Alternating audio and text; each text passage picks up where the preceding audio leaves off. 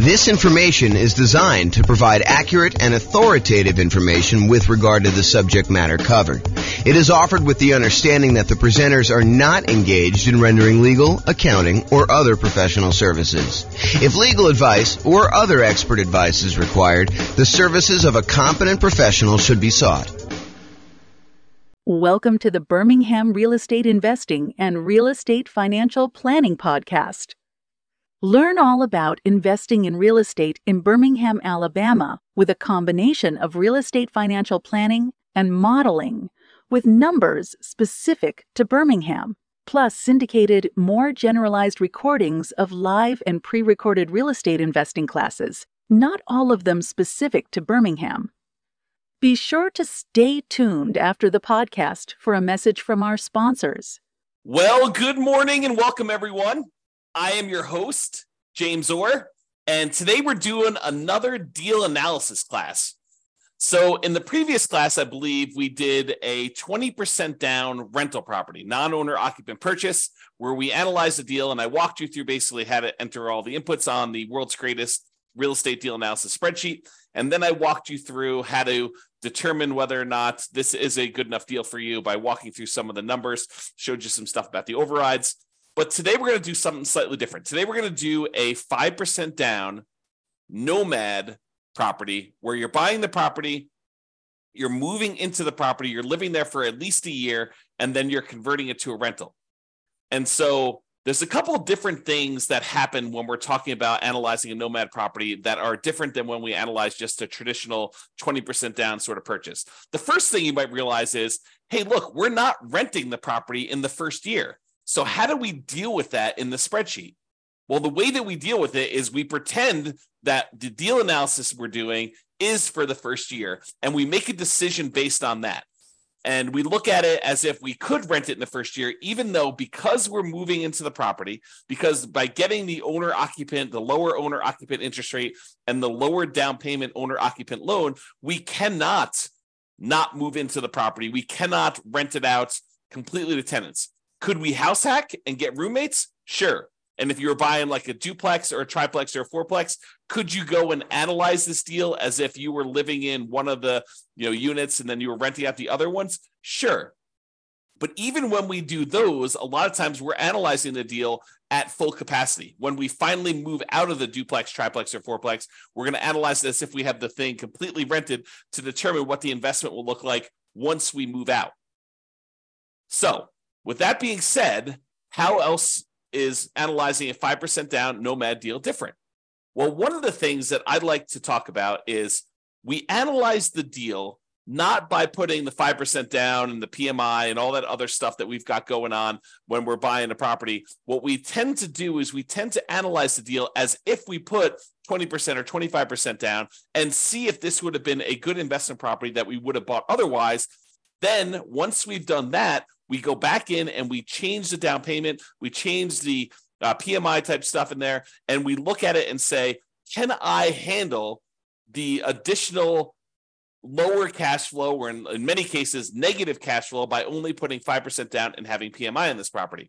And so that's what we're going to do to start with. We're going to analyze this property as if we put 20% down, and then we're going to come back and we're going to look at it when we put 5% down and see how things change. Okay? So this is a 5% down Nomad property, and I'm in the world's greatest real estate deal analysis spreadsheet. The property is going to be a $400,000 property, and we're going to buy it for what it's worth. We're not paying a premium. We're not paying above asking price. We're not getting it at a discount. Now, I'm adding software to basically do the analysis. You'll be able to see a version of the spreadsheet for buying a Nomad property for each individual city. I'm going to publish this in the podcast, and you'll be able to go and look at your city with your city's numbers and do the analysis. Realize that the spreadsheet I'm doing is generic. I'm going to walk you through the concepts, but I will add a link in the show notes that will walk you through the actual analysis using numbers from your city in the podcast, because we've got these city podcasts that we're doing analysis for, and I have the ability to go do that. I'm just writing the software so that it displays it just like the spreadsheet on the screen. It'll be like a web version of the spreadsheet so that you can go and see that. So go ahead and look in the show notes to kind of see the numbers for your city, or follow along on the audio for now. Okay, so ARV buying it for 400 and it is worth 400. we cannot get the seller in this case to give us any seller concessions. So we're unable to get the seller to contribute any money toward our closing costs. So we have zero in there. Now, remember before I told you, even though we plan on buying this as a 5% down Nomad owner-occupant property where we're going to move into the property, live there for a year, and then convert it to a rental sometime after a year. For now, I'm going to assume that we're putting 20% down, and I'm going to run the numbers as if it's 20% down so that we can see what the property would look like had we bought this as an investment property. And really, that's just to kind of, check us to make sure that would this be a property that we would even consider buying as a rental, or how bad is it? And then when we switch over to 5% down, we could see just how much worse it is when we only put 5% down, okay? Because what tends to happen is the numbers tend to get a little bit worse when we put less down in terms of like cash flow and stuff like that, okay? So 20% down there. I'm also going to assume for a moment that we're only going to pay the 1% approximate in closing costs in order to close this. So since it's a $400,000 property, we're saying it's about $4,000 in closing costs. However, once I go and I switch this over to 5% down, or maybe even before I do that, I will show you what buying down the interest rate looks like so that you can see the impact of that. And I think that for a lot of folks, if they have the extra money, that is a viable solution to improve cash flow. Remember we talked about the 88 strategies we have to improve cash flow? One of those strategies was to actually buy down the interest rate. And so I'll show you how those numbers impact things and how it impacts the total cumulative negative cash flow we might have, the total amount we have invested, and then our returns. Okay, so for now, we're going to use 1% closing costs. We're not going to buy down the rate. When you buy a property, almost every property you buy is going to have something that needs to be fixed before it is ready to rent. In this particular case, I said that the property is in really good shape. A couple of really small things came up on the inspection report, and we are estimating that those are going to cost about $3,000 total for us to go and do. So we're going to put $3,000 total in rent-ready costs in the field here. Now, the spreadsheet will automatically calculate how much cumulative negative cash flow you have when you buy this property. And this field isn't really correct until we get down and we update the rents and the other numbers like the interest rate and stuff like that. But it will tell you how much cumulative negative cash flow you have. So how much negative cash flow you have in the first year, plus how much negative cash flow you have in the second year, plus how much you have in the third year, until you have no negative cash flow.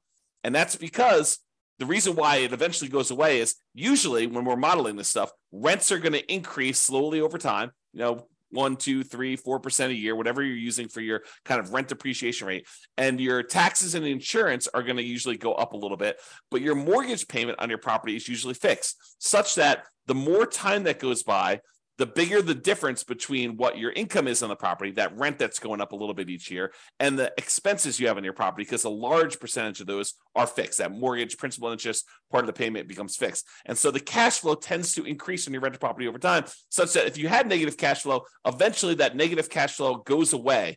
And so we add up the cumulative negative cash flow you have on this property until your cash flow becomes positive, and at which point you don't need to worry about it anymore. But what we do is we use that number as part of what you really should set aside when you invest in the property, and you determine how much you need to set aside in order to make that investment prudently. So not only do you need your down payment, not only do you need your closing costs, not only do you need reserves on your property, but in addition to that, in order to make your investment conservative and prudent to make it, then you should also set aside the cumulative negative cash flow that you have on the property. That way you have it. And when you have the negative cash flow with each month or each year, you could just pull from that account knowing that you decided to have negative cash flow instead of putting more down. Because you could have put more down and got rid of this, right? If we had put 25% down, well, we still have $3,000 negative cash flow instead of the $10,000. If we put 30% down, you'd have $222. If you put 31% down, you wouldn't have had any negative cash flow at all. So what we're saying is, look, if we had put 20% down, I think we had $10,000 negative cash flow, or we could put down a lot more. So the difference would be we could put down $80,000 as a 20% down payment, or we could put down $124,000, $44,000 more, and not have the negative cash flow. So the question for you then becomes, and this is sort of like a question to think about for yourself, do you want to put $10,236 aside as the cumulative negative cash flow that you know you're going to need to pay on this property? until the cash flow is likely to go positive. It's possible your rents don't go up as fast. It's possible your expenses go up a little bit faster with inflation or something like that. But this is a good estimate of how much negative cash flow you're likely to have in this property. Could you put the $10,236 aside, or would you rather put $44,000 more down? $10,000, $44,000. Which would you rather do? And that's the question, right? Because the negative cash flow is really a deferred down payment. If you had put more down, you wouldn't have it. But in this case, we're choosing to put less down, and we're choosing to accept this negative cash flow.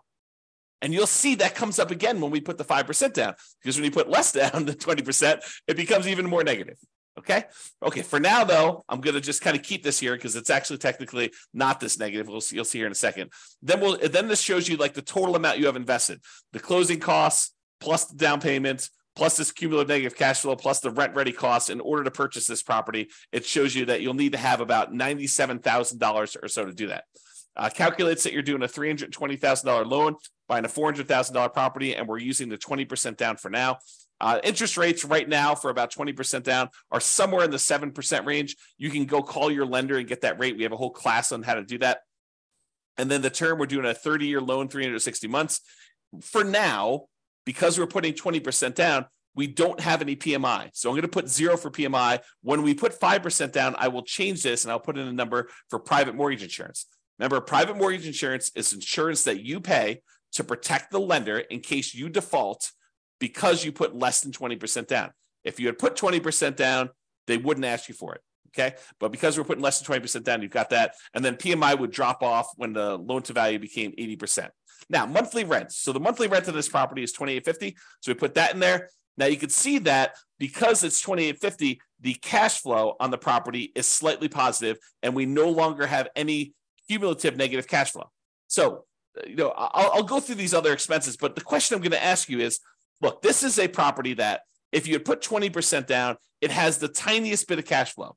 And in some markets, that's what we're looking at. That's the reality of our current marketplace, where in some markets where you put 20% down to buy an investment property and you're lucky to be break even at this point, right?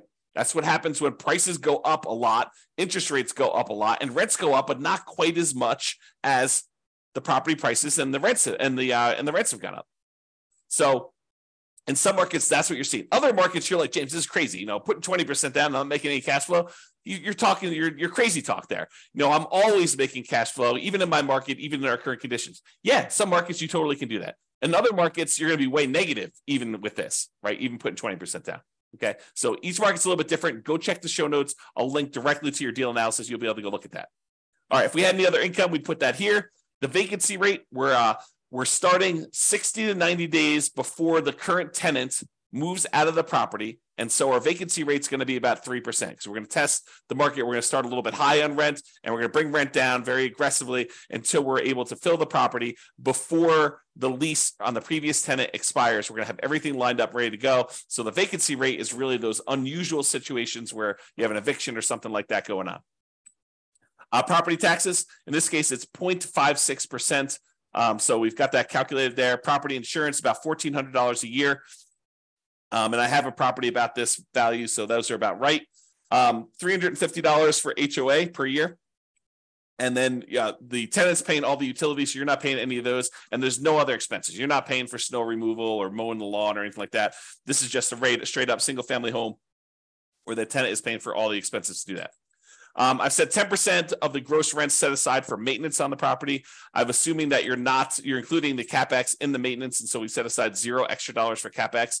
This is probably not reality. You probably should be setting aside additional money for CapEx in your property. And so you probably should use the CapEx spreadsheet that we have to estimate what your capital expenses are going to be based on the property and when you bought it and how old everything else is. That's what that advanced CapEx spreadsheet does for you. And I've assumed that you're self-managing the property. If you had a property manager here, it'd be negative, significantly negative. In this case, I'm assuming that you're managing it yourself. Then we estimate the percentage of the purchase price that is the land value, so that we can then calculate what percentage, what value of the property is your building value. That way we could use the property type, which is residential in this case, to determine what your cash flow from depreciation is, your tax benefits from owning this property, your depreciation benefits, so we can calculate a cash flow from that using your effective income tax rate. Okay. And so we have all that in there. Now that we've got all the numbers in there for a 20% down payment, we're looking at this and we're saying, look, if I were going to go buy an investment property, if I had 20% down and I wanted to go do this, would I buy this one as a rental? Now, there's all these trade-offs you're making when you're doing Nomad, right? Sometimes we could find an amazing deal, but it's not one that we would be willing to move into and live there for a year or more.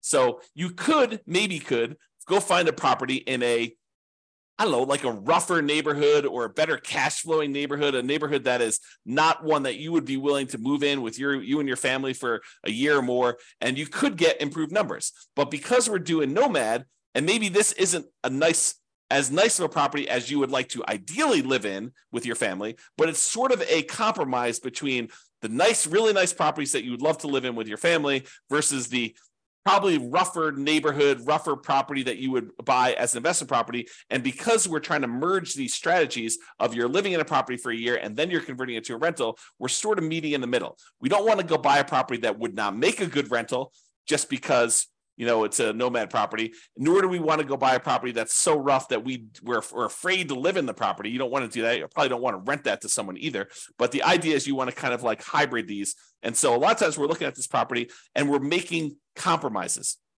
So we're just looking at this and we're saying, look, would I go buy this property? Well, it's got $21 a month in cash flow. It's about break even. We got about $206 a month in cash flow from depreciation. Those are the tax benefits of owning the property that look like cash flow. We get those in the form of either end of year tax return rebate, or we can adjust our exemptions on our actual paycheck, pay less in taxes with each paycheck that we make, and actually receive money back so that we could use that to cover some negative cash flow with money that we don't have to pay in on taxes from the paycheck from our regular job. Okay, so you can go and look at that. The total amount of true cash flow, which is really just the sum of this monthly cash flow and the cash flow from depreciation, is $227 a month. Okay, then we walk through, we can see all the returns for whether you're doing the return in dollars from each of the four areas, from appreciation, from cash flow, from debt pay down, from cash flow from depreciation, the tax benefits, in other words, and it sums all these up and tells you you're making about $18,000 a year. The total return on investment is about 20.66% if we ignore reserves.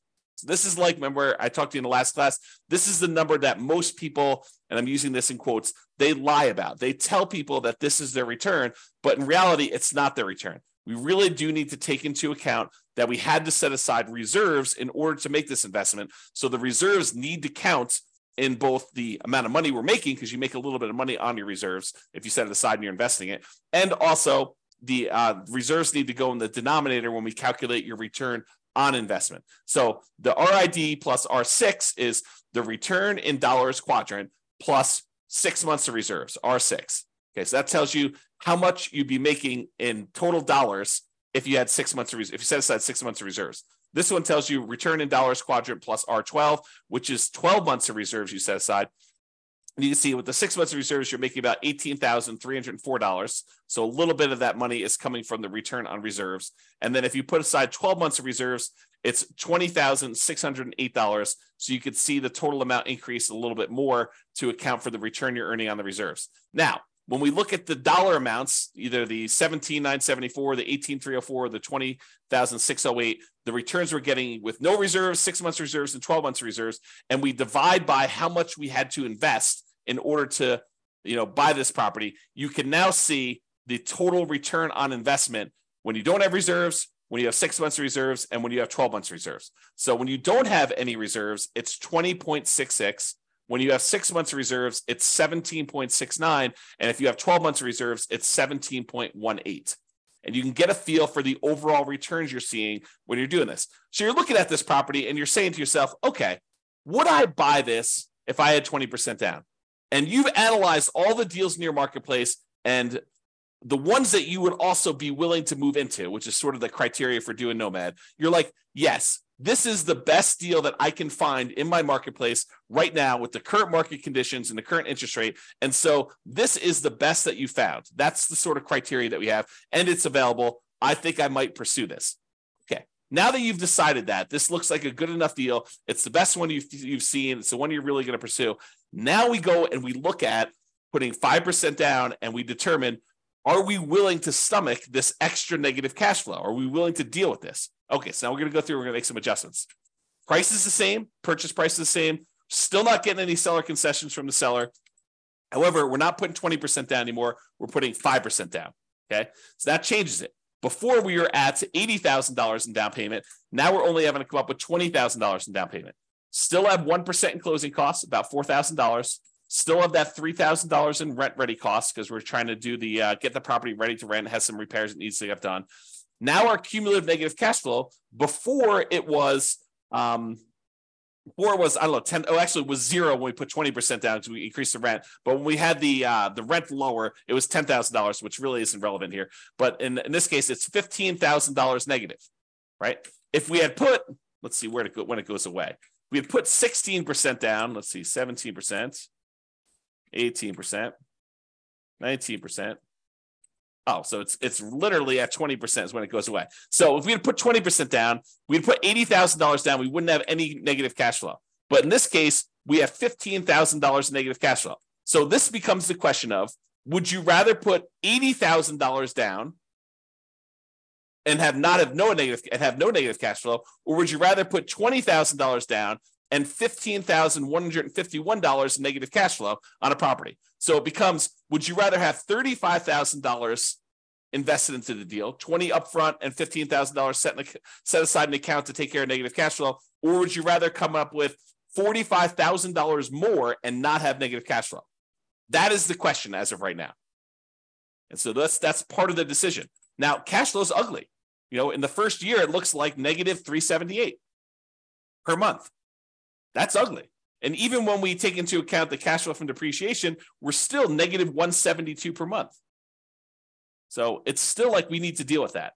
Now, that's only in the first year. In the second year, you go look at overrides. So you look at this cumulative negative cash flow here. Everything is overrideable. That's a word. And so let's look at cumulative negative cash flow. So in the first year, it's about $4,500 in negative cash flow. In the next year, it's about $3,700. In the year after that, it's about $3,000. Then about $2,100 and change. Then about $1,300. Then about $430. By the time you get to year 7, there's no negative cash flow.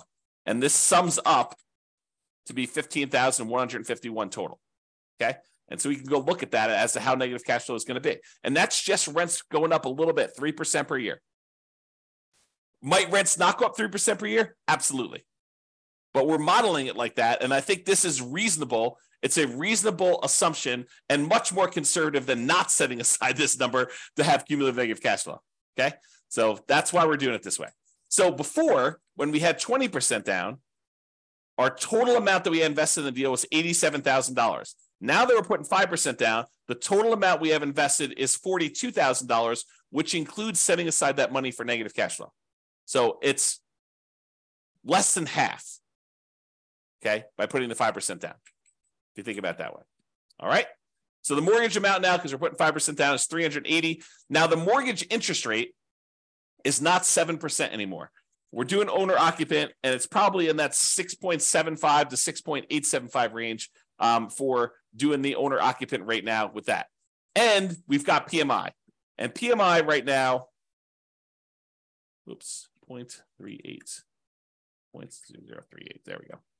So you call up your lender and you'd find out from them how much private mortgage insurance is going to be. Or we just did a class yesterday on all the factors that go into calculating what PMI is. And then we're going to do a class, I think next week or the week after that, on how to actually calculate it using a rate sheet from a private mortgage insurance company.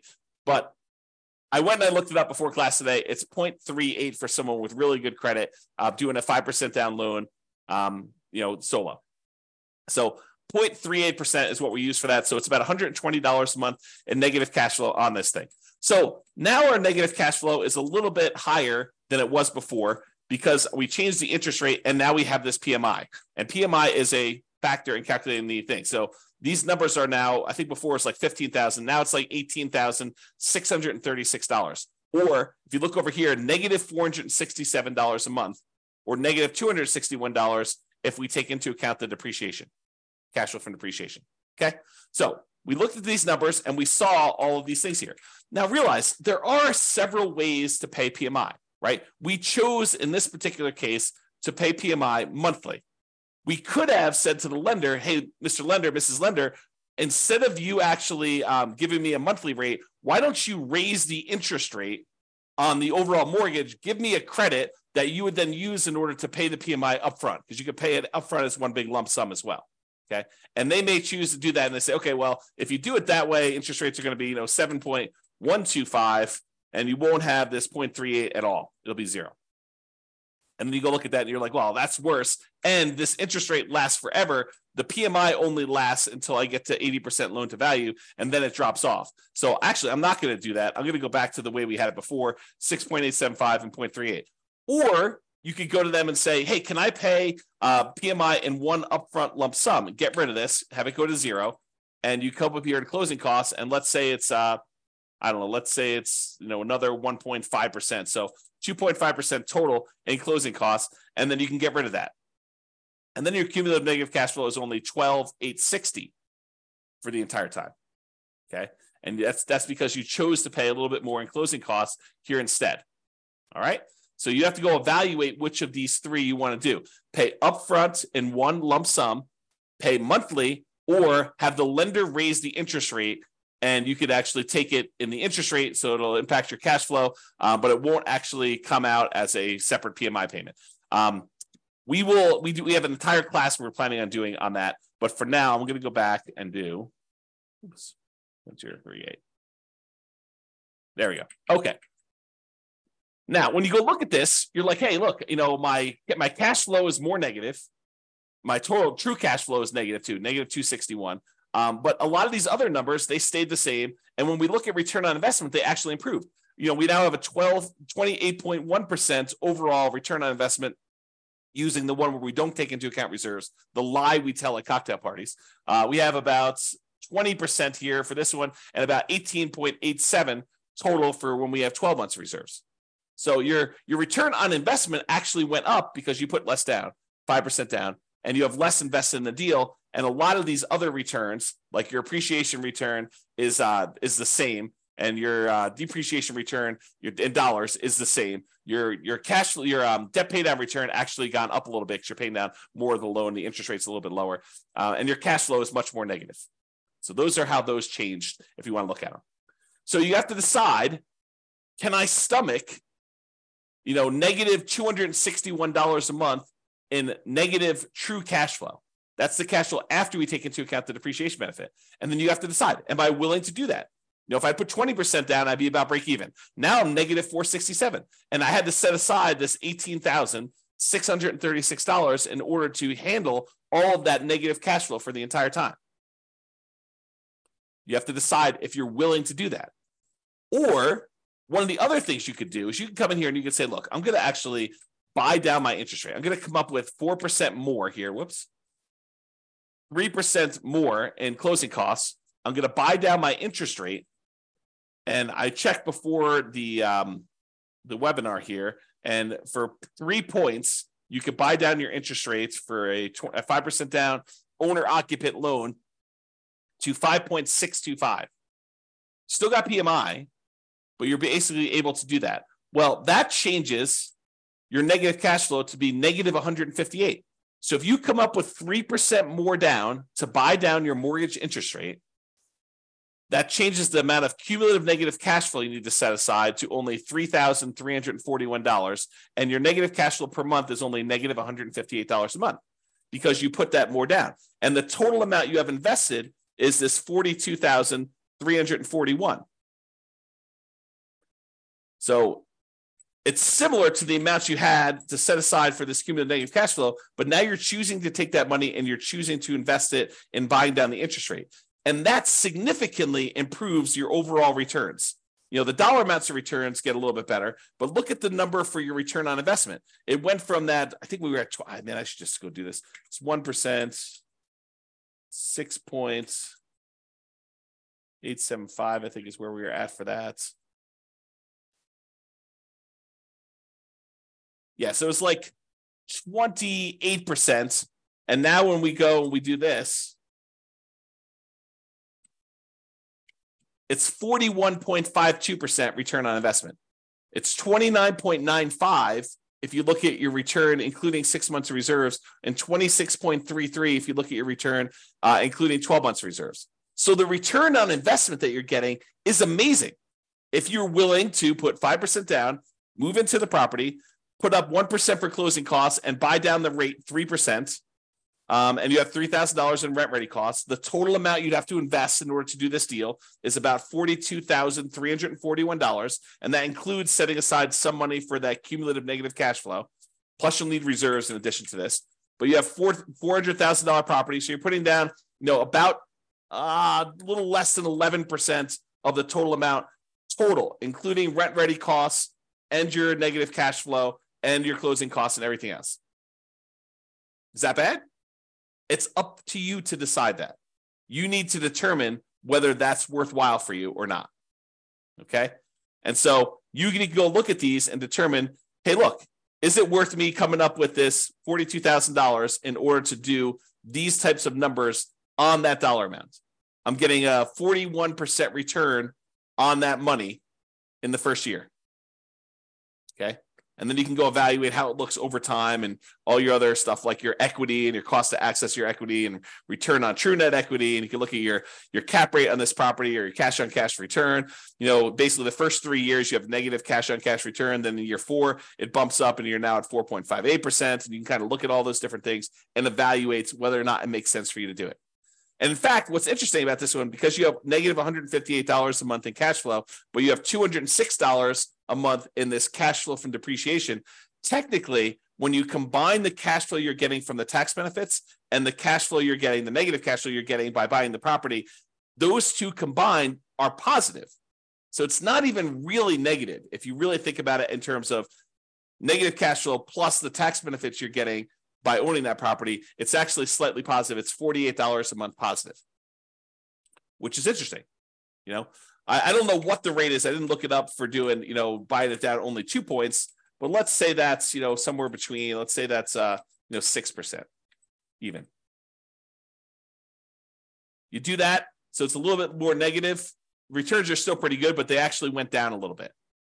Okay. So you can go evaluate that and see where you should buy stuff down. We have an entire class on buying down your interest rate. We have a totally separate spreadsheet for looking at where you should buy it down to and where it's optimal and how much it costs to do all that. But realize that really what you'll want to do once you get the spreadsheet, you figure out what you think is optimal, is run the numbers. Go put it in here and see how that impacts your cash flow, your negative cash flow, how much cumulative negative cash flow you're going to have and how long that'll last for, and then how your return in dollars looks in year one for, appreciation, cash flow, debt pay down, cash flow depreciation, and your reserves, because you want to look at that. You need to put reserves in there. And then your return on investment for year 1 or year 2. You can go look at all the different years in the overrides. So you can go look at your overall return on investment. Here's the returns in dollars for each of the years all the way through to year 40, if you want to look at it that way. And then you can look at also your return on equity quadrants after the first year. Because after the first year, we really want to know what the return you're earning on equity is, not necessarily the return you're earning on the amount you had to invest. All right? So that's all I got for you. Hopefully this was helpful in understanding how to analyze a 5% down deal. And, in some markets, these numbers are ugly, right? I mean, if this property was, $500,000, which is probably closer to what we would see in my current marketplace, these are much uglier. Yeah, I mean, you're at like almost negative $900 a month, negative $639 after taking into account the cash flow from depreciation.